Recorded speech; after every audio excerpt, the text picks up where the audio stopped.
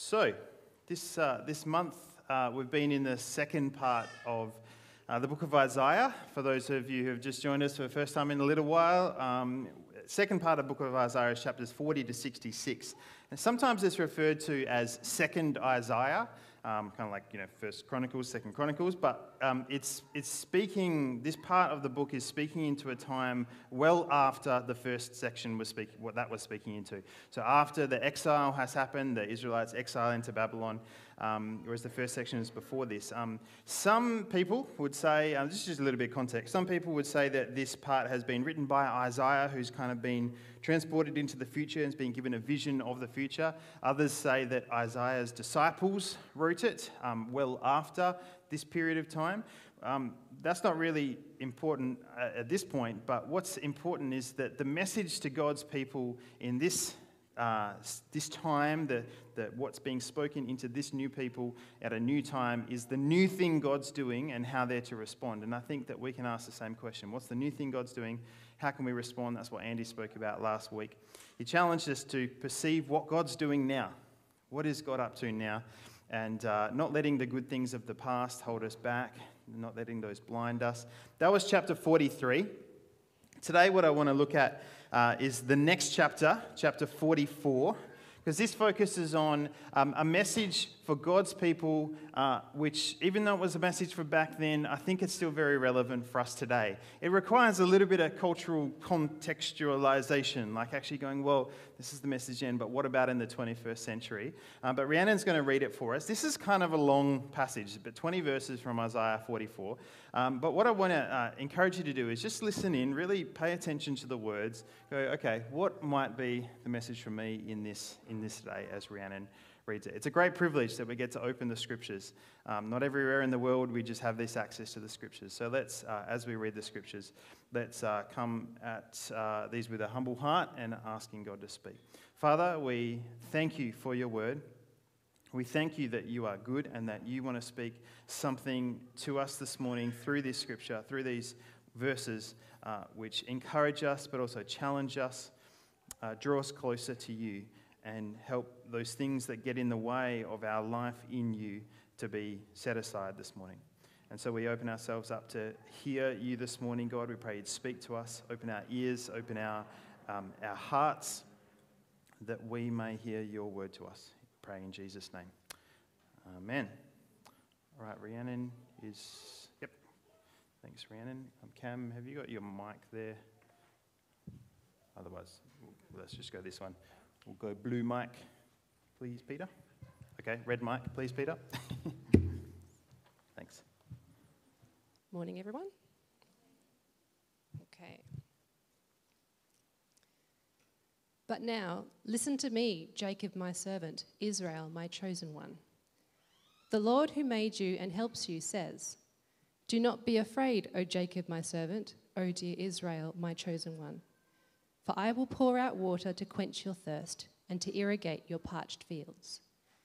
And I will pour out my spirit on your descendants and my blessing on your children. They will thrive like watered grass, like willows on a riverbank. Some will proudly claim, I belong to the Lord. Others will say, I am a descendant of Jacob. Some will write the Lord's name on their hands and will take the name of Israel as their own. This is what the Lord says, Israel's King and Redeemer, the Lord of heaven's armies. I am the first and the last. There is no other God. Who is like me? Let him step forward and prove to you his power. Let him do as I have done since ancient times, when I established a people and explained its future. Do not tremble, do not be afraid. Did I not proclaim my purposes for you long ago? You are my witnesses. Is there any other God? No, there is no other rock, not one. How foolish are those who manufacture idols. Those prized objects are really worthless. The people who worship idols don't know this, so they are all put to shame. But who but a fool could make his own God, an idol that cannot help him one bit? All who worship idols will be disgraced, along with all these craftsmen, mere humans, who claim they can make a god. They may all stand together, but they will stand in terror and shame.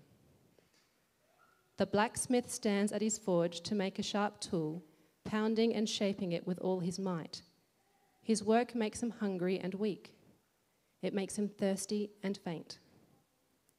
When the wood carver measures a block of wood and draws a pattern on it, he works with chisel and plane and carves it into a human figure. He gives it human beauty and puts it in a little shrine. He cuts down cedars. He selects the cypress and the oak. He plants the pine in the forest to be nourished by the rain. Then he uses part of the wood to make a fire. With it, he warms himself and bakes his bread. Then, yes, it's true, he takes the rest of it and makes himself a god to worship. He makes an idol and bows down in front of it. He burns part of the tree to roast his meat and to keep himself warm. He says, that fire feels good. Then he takes what's left and makes his god, a carved idol. He falls down in front of it, worshipping and praying to it. Rescue me, he says. You are my God. Such stupidity and ignorance. Their eyes are closed and they cannot see. Their minds are shut and they cannot think. The person who made the idol never stops to reflect. Why, it's just a block of wood. I burned half of it for meat and used it to bake my bread and roast my meat. How can the rest of it be a god? Should I bow down to worship a piece of wood? The poor, deluded fool feeds on ashes. He trusts something that can't help him at all. Yet he cannot bring himself to ask, is this idol that I'm holding in my hand a lie? This is the word of the Lord. Thanks be to God.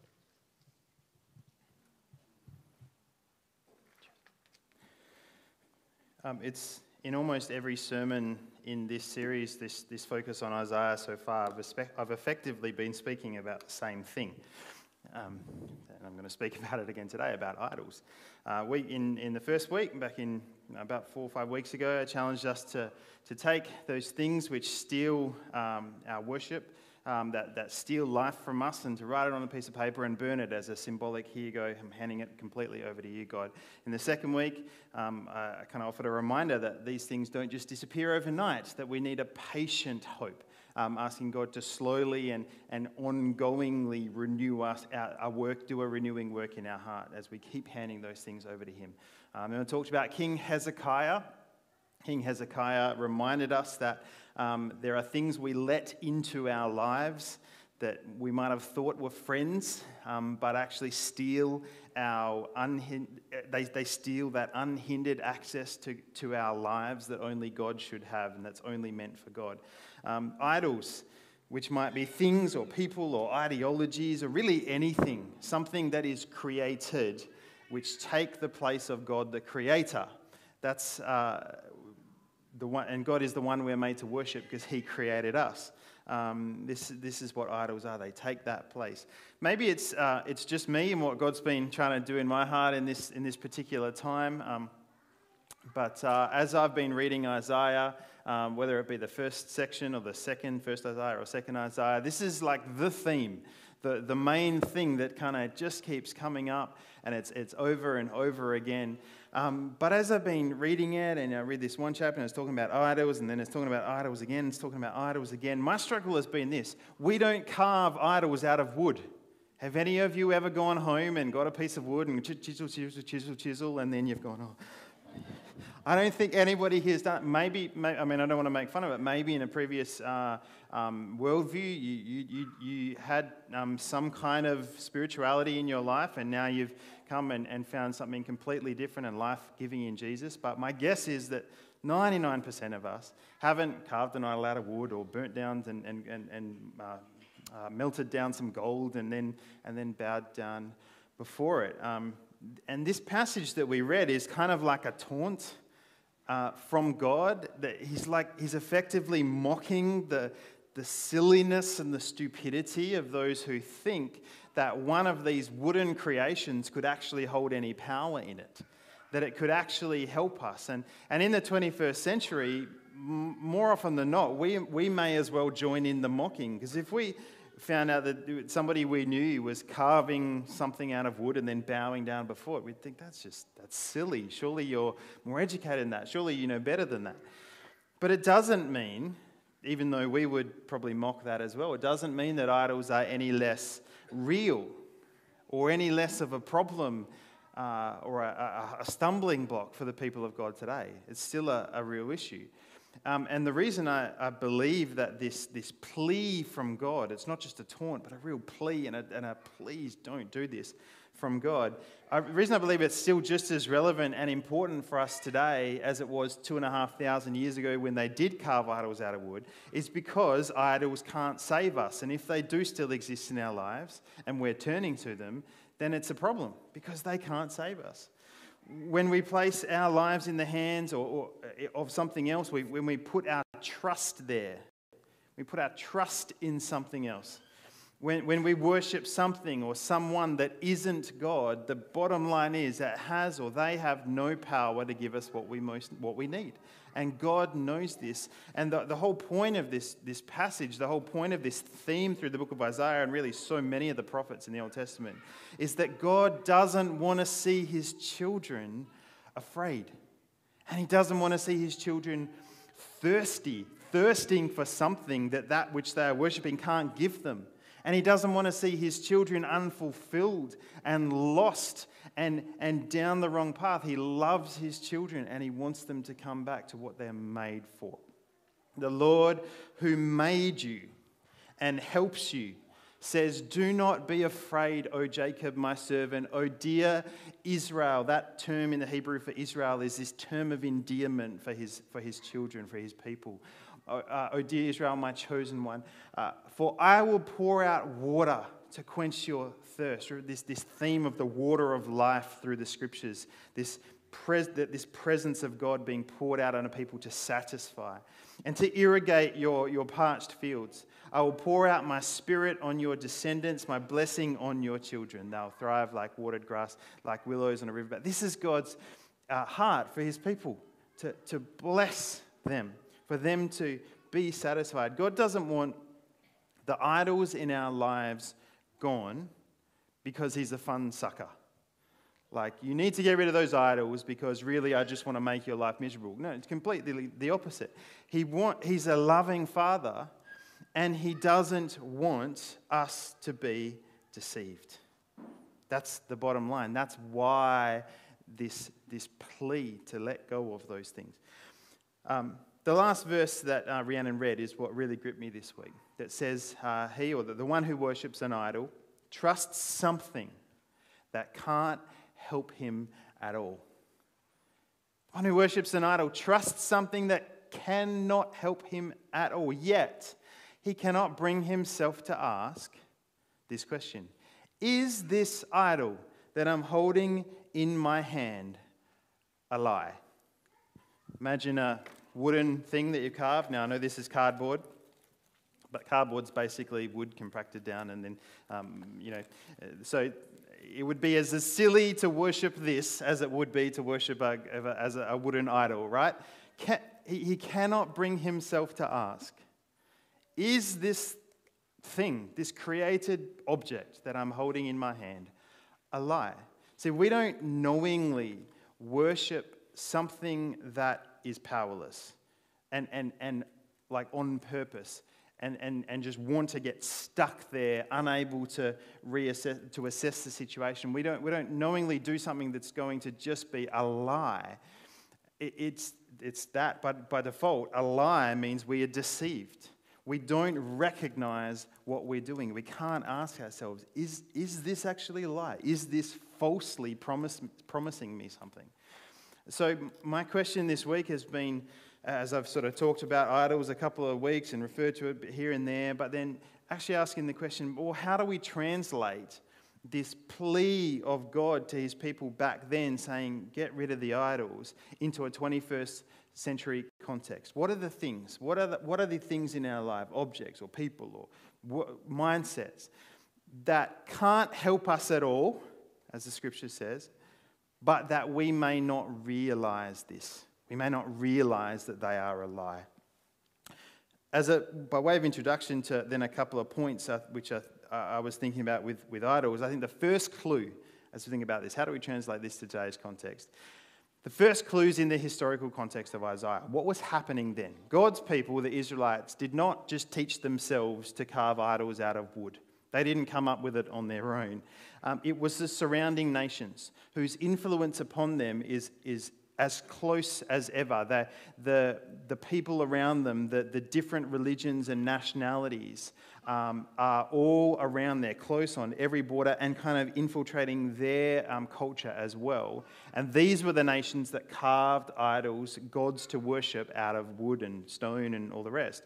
So there are, in our world, the same thing happening. Religions and worldviews and ideologies on every side of us today that are pushing something that will save, pushing something that will provide, that will bless, that will help us, and these other views on reality are as close as ever. Would you agree? I mean, we live today in a pluralistic, post-enlightenment, whatever term you want to use, where your truth's as good as my truth, and you do you, man. Now, if you haven't heard that, it just means what it sounds like. You do you. You do you. Your you is as good as my you. It's you do you. You do what works for you. Your truth is as good as my truth. And really, there's endless paths that lead to utopia. There's endless ways we can get to heaven. You do what works for you. That's the common mindset of today. It's the same issue as the Israelites, having nationalities all around them on every side, among them even in their culture, each with their gods, which was symbolized by a wooden idol or something like that, until what happens is the true God just kind of blends in. Hear what I'm saying? That when there's all this other stuff around, there's all these different options around, the true God, the one who really gives life, the one who really provides, who really can help us, he just kind of blends into all the other options. He, the one who worships an idol, trusts something that can't help him at all. Yet, he cannot bring himself to ask, is this idol that I'm holding in my hand a lie? What if every time you had something presented to you on the TV, or something was trying to sell something to you via an Instagram ad or a Facebook ad, or even a friend was trying to say, hey, why don't you try this? What if every time we had that, we, not with a critical, cynical attitude, but we just genuinely asked, can this really help me? Can this really do what it's promising? Or is it a lie? What if we asked that question? I'm really grateful that I encountered God as a teenager. 16 years old, I was really, at that point in my life, really just starting, as many of you would have or even are now, was starting to search for something that could fulfill me. Maybe when you're a kid, everything's fun and, you do what you do. When you start to grow up, what's the meaning of life? Maybe you don't ask it that way, but what's going to fulfill me? I'm starting to search for things. Now, I'm really grateful that I was sheltered from some of the more destructive things, drugs and alcohol, girls. But I wasn't looking for God, though, because I grew up in the church and God was assumed. God was just part of life.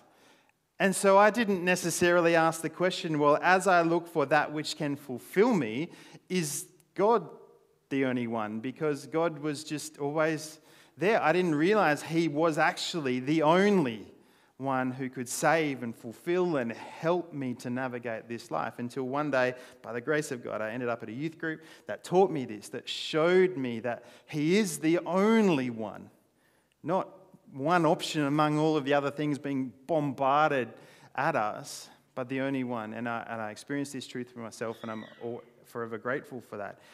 Until we discover this to be true ourselves, until we discover that it's really God is the only one, and have that reminder on a regular basis, all the idols, all the things that promise us life, all the things that are so present around us all the time and in our face.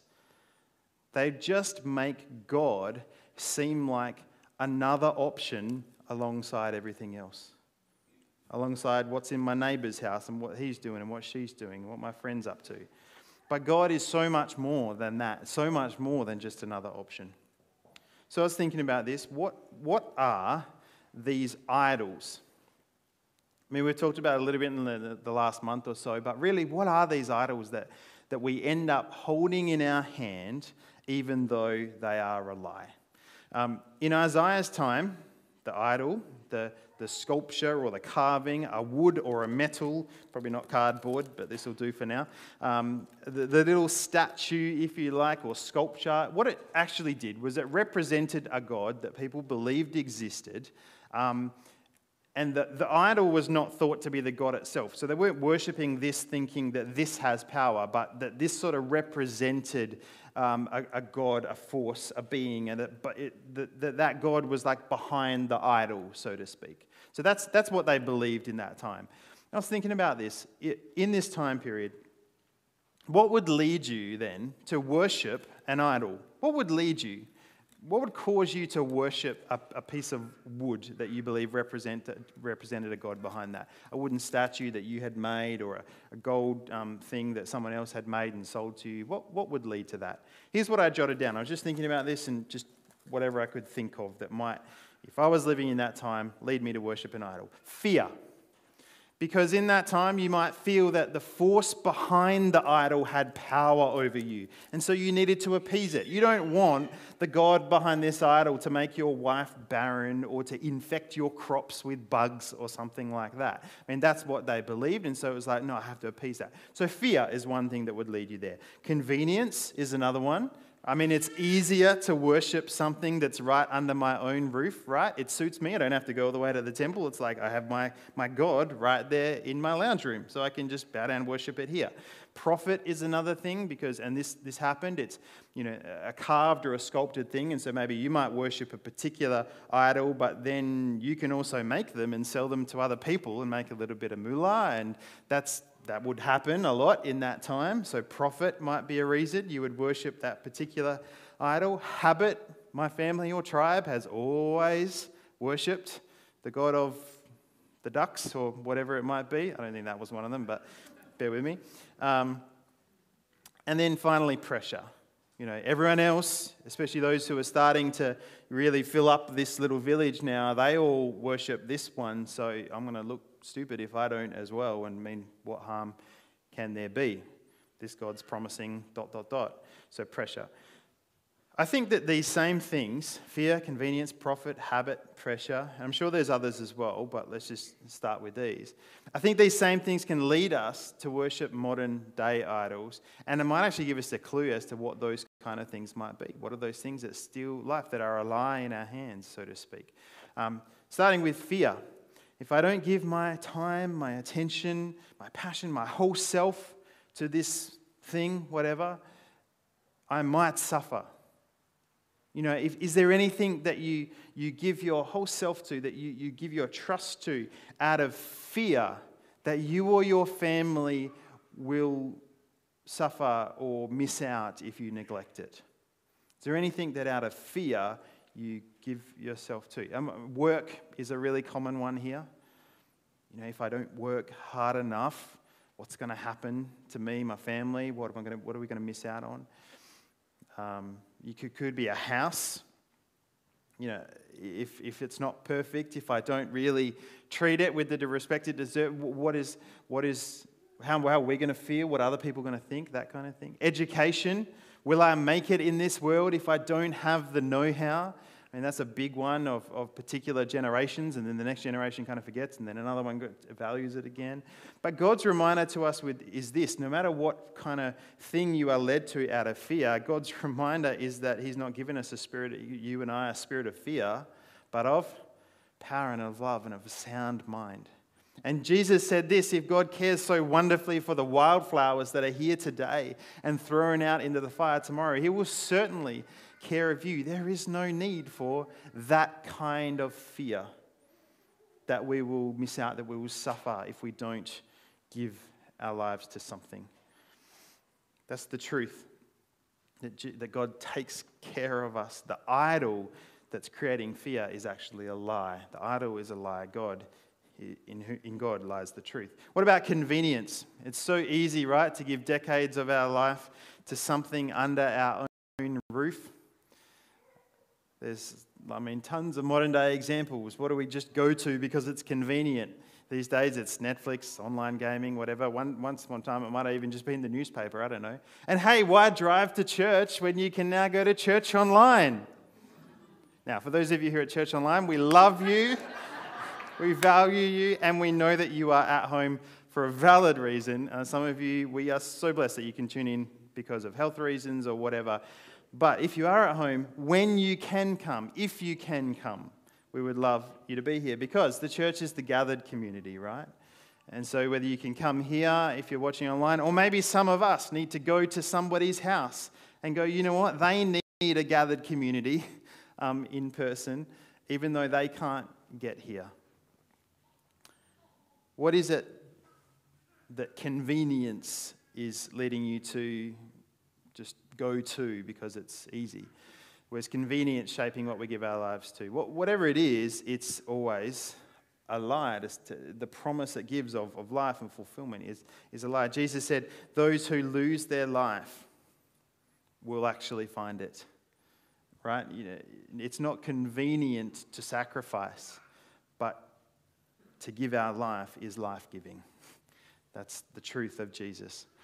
Then there's profit. Now, of course, some have sought to profit off of worship of the true God, like the health and wealth televangelist type stuff, for example. That's different, not what I'm talking about. What is it that, who or what do we worship in place of God because it's beneficial to us? What is it that we give our trust to, our time to, because we benefit from it? Maybe you found yourself idolizing a person before. We all have to some extent. We, have our idols, our people who we really, really respect, and whether that be Justin Bieber or Stephen Furtick or preacher or whatever it might be. Maybe you found yourself idolizing a person, something because they give you something valuable. It might not necessarily be money that you're profiting from, but it might just be wisdom or knowledge. It might be that there's a good person you are, a godly person even, that you kind of idolize, but in your mind they actually start to take God's place because you get something from them that really should come from God. For me, this is really, really subtle. It's as subtle as someone who I listen to because they have wisdom and intellect greater than my own, and if I listen to them, I get this wonderful wisdom and knowledge rather than having to get that directly from God, from His Word. They, whether it be a preacher or a podcaster or something, give it to me directly, so I don't actually have to have that from God. But the truth, as opposed to the lie, is that God's Word is food to us. Man does not live by bread alone, but by every word that proceeds from the mouth of God.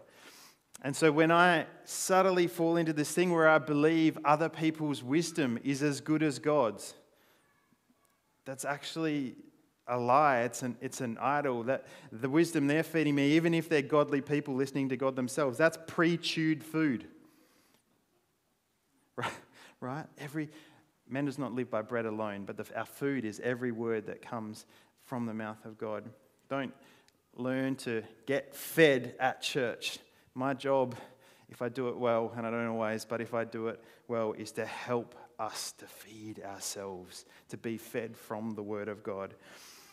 Just as a side note here, some of you may be thinking, look, I'm a bit confused. These are all good things. Everything I've mentioned, almost everything I've mentioned so far that I'm suggesting could be an idol, they're not bad. Is it really necessary to consider some of these things idols or false gods that are lies to us, even though they might be helpful? They might even be given to us by God to help us, to bless us. And that is true. But remember, an idol in Isaiah's day was what? A piece of wood or clay or gold or whatever it might be. The wood carver uses part of the wood to make a fire, a good thing. He warms himself with it, good, especially on a morning like this morning, and bakes his bread. I like bread, right? Then it's true, he takes the rest of it and makes himself a God to worship. We can do much good with lots of what we have and lots of what God gives us, what God blesses us with. It's what we do with the rest of it, right? This is the point. It's how we shape the rest of it that matters and that can turn it into something which steals our heart and steals life from us. The next thing was habit. Just quickly on these last two, what do you trust in because you always have? Maybe it was something that was passed down to you by your parents. They just always have kind of really relied on, money or whatever, and you just kind of assume the same. Maybe you relied on something before you were a Christian. And some things when you became a Christian kind of turned around, but other things, they just continued on that way. Finally, where does pressure, in particular pressure from others, and this is kind of what I was talking about before, how does pressure shape what you look to for help? There will always be something. There will always be something that all your friends and the people you love, even the people you really trust, are saying, this is where it's at.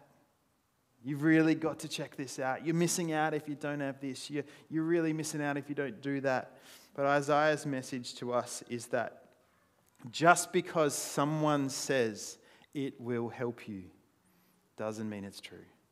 He says the fool cannot bring himself to ask, is that idol that I'm holding in my hand a lie?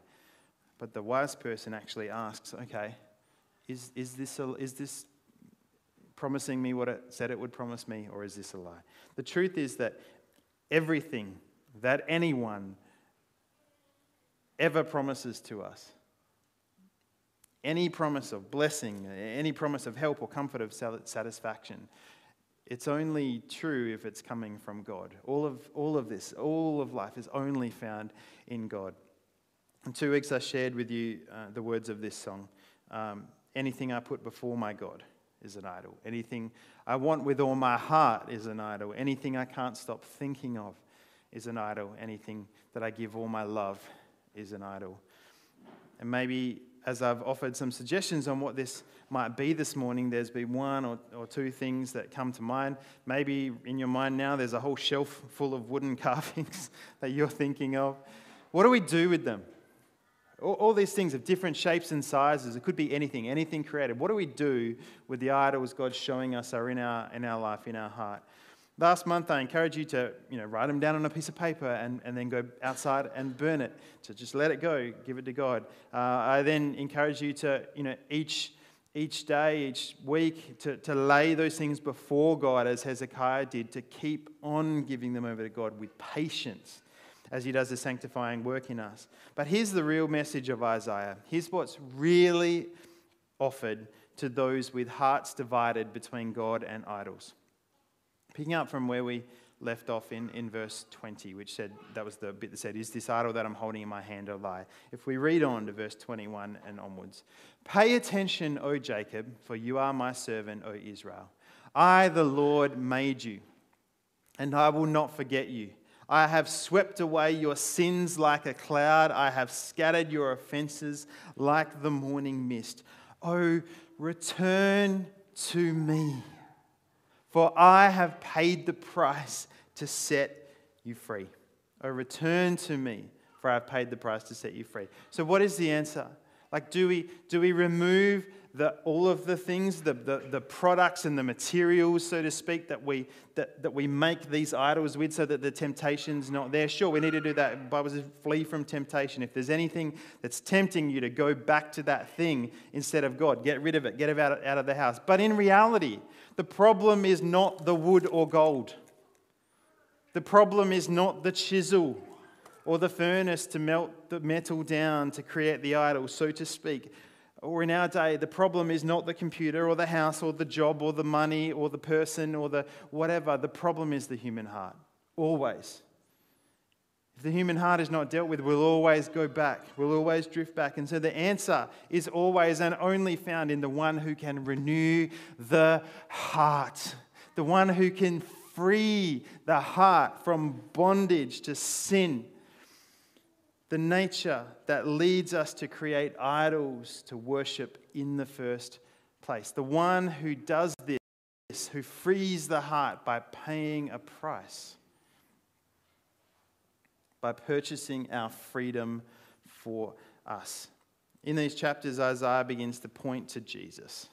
He begins to point to this one who will take our place, who in Isaiah 53 bore our sins, but then is alive again, overcoming sin, who bore our sins, who will wipe away our sins, not by some magic thing going, oh, we'll just deal with them, but by bearing them himself. And God says all we must do is return to him.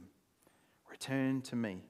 I have paid the price to set you free. Return to me. Don't keep trying to fight against the things that are stealing your love and your devotion. Return to me. Return to me. I have paid the price. It's not by might. It's not by you just working harder and trying harder. Return to me. Return to me. I have paid the price to set you free. I want to pray this morning that we wouldn't try and deal with the things that steal life from us by just gritting our teeth, but by laying it down before God and saying, God, the only way I'm going to stop worshipping other things in my life is by turning my attention to you and worshipping you, because you are the truth, you are the way, and you are the life. Jesus, we come before you this morning as broken people who have been distracted by things made with our own hands, whether they were made with our hands or passed on to us by someone else. We still wrestle with the temptation today to worship idols. They look different, Lord, to what they look like in Isaiah's time, but we still wrestle with it. And Father, we choose this morning to return to you, because you are the truth. You are the one who, what you promised to us, it's a genuine promise. You're not going to let us down. You're the only one who can offer us what you say you offer us. Everything else, Lord, will fail us. And so we return to you because you, Jesus, have paid the price. You have borne the state of our human heart on your very body on that cross and taken it all away so that our heart would be free, that our heart would be made new for us to worship you and only you. And so come, Holy Spirit, we pray. We pray, Lord, that the words of Isaiah at the beginning of the passage today, that you would pour out your Spirit on generation after generation, that you would refresh us like waters, that we would be like trees blooming. Lord, that would be true this morning, that you would pour your Spirit out on us, renew our hearts, renew our minds, that we may turn to you and keep turning towards you. Lord, that we would be healed by the stripes borne on Jesus' back. Lord, that we would be set free because you were captive and slave to sin. Not slave to sin, but that you bore sin for us. That we may no longer be slaves to sin and this human heart, but that we would have a new heart to follow you.